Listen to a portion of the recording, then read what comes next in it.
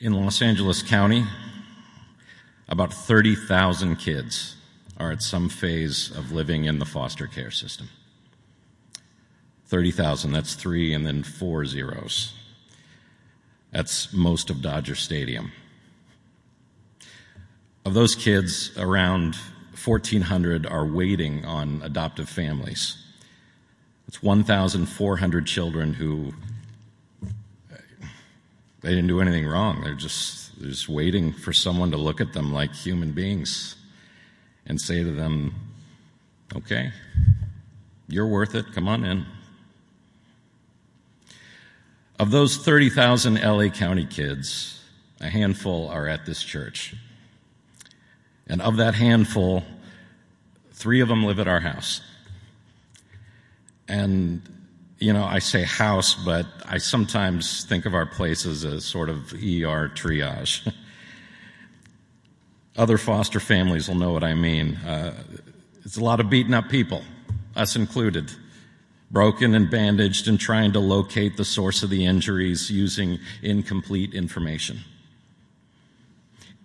Every child in the system, no exceptions, is a traumatized child. A couple of weeks ago, Daniel mentioned the idea for this year's Advent and how it would work. And waiting in darkness was supposed to be this week's theme, and Daniel said, I guess you guys know something about that. Yeah, I said, we know something about that.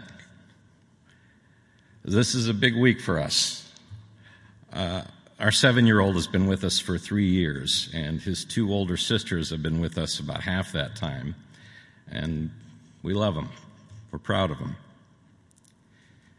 But this week, the court trial that decides fundamental pieces of our children's future is happening.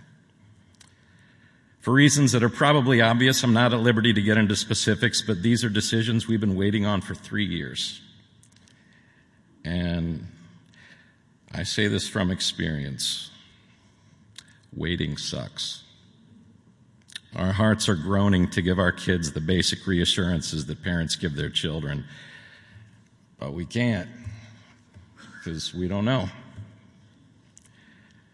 By the way, we're not the only foster family here who's in this position. In fact, another Grace family also has a potentially game-changing hearing this week. It's 'tis the season, I guess. But one thing I don't have any doubt about is this. It's this tension, this darkness is where God wants our family at this moment. We're not living the end of the story, we're living the middle of it. And I believe with the help of this community, we're doing what we're supposed to be doing. So a little over a week ago, our 11-year-old was having a hard time with not being picked by her classmates to run in her school's turkey trot. I never get picked for anything, she said. And I told her, well, we picked you. And don't kid yourself, we were given the choice. And we chose you. That's a powerful idea for a child to wrap themselves in. But it wasn't until my wife and I had done this for a while that I began to understand something equally powerful and maybe more miraculous. Every day, every morning, our children wake up and they make very risky and difficult decision for themselves. They choose us. I can't overstate how big a deal this is. None of this is their ideal life, but I'm transformed by the reality of their choice. And it's maybe the most Advent idea I can imagine. I was chosen by a child. My wife was chosen by a child. You were chosen by a child. In the darkness, in the waiting, we were chosen by a child. Emmanuel is with us and for us. And I think maybe that's what makes the waiting bearable.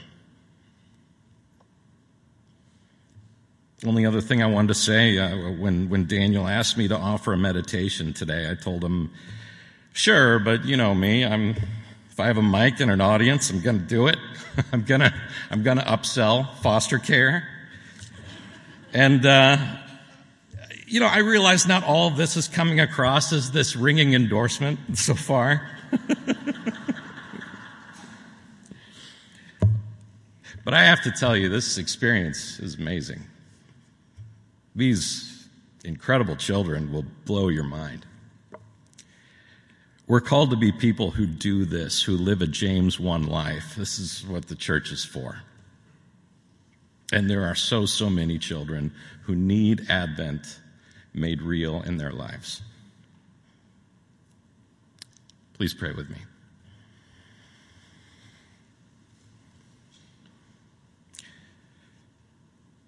Lord God, for us you made yourself small and vulnerable and dependent. You thrust yourself into the waiting darkness with us. Set our hearts alight for the most helpless among us. Teach us how to fill this dark time with your light, your hope, your assurance that you're building a new thing. You're making it right. For those of us who are looking forward to difficult weeks of court cases, stress, financial uncertainty, family drama, workplace frustration, give us peace, give us guidance. Remind us who we are, who you are. Take hold of these situations and steer them toward you. We thank you for your bottomless grace. We pray this in your name.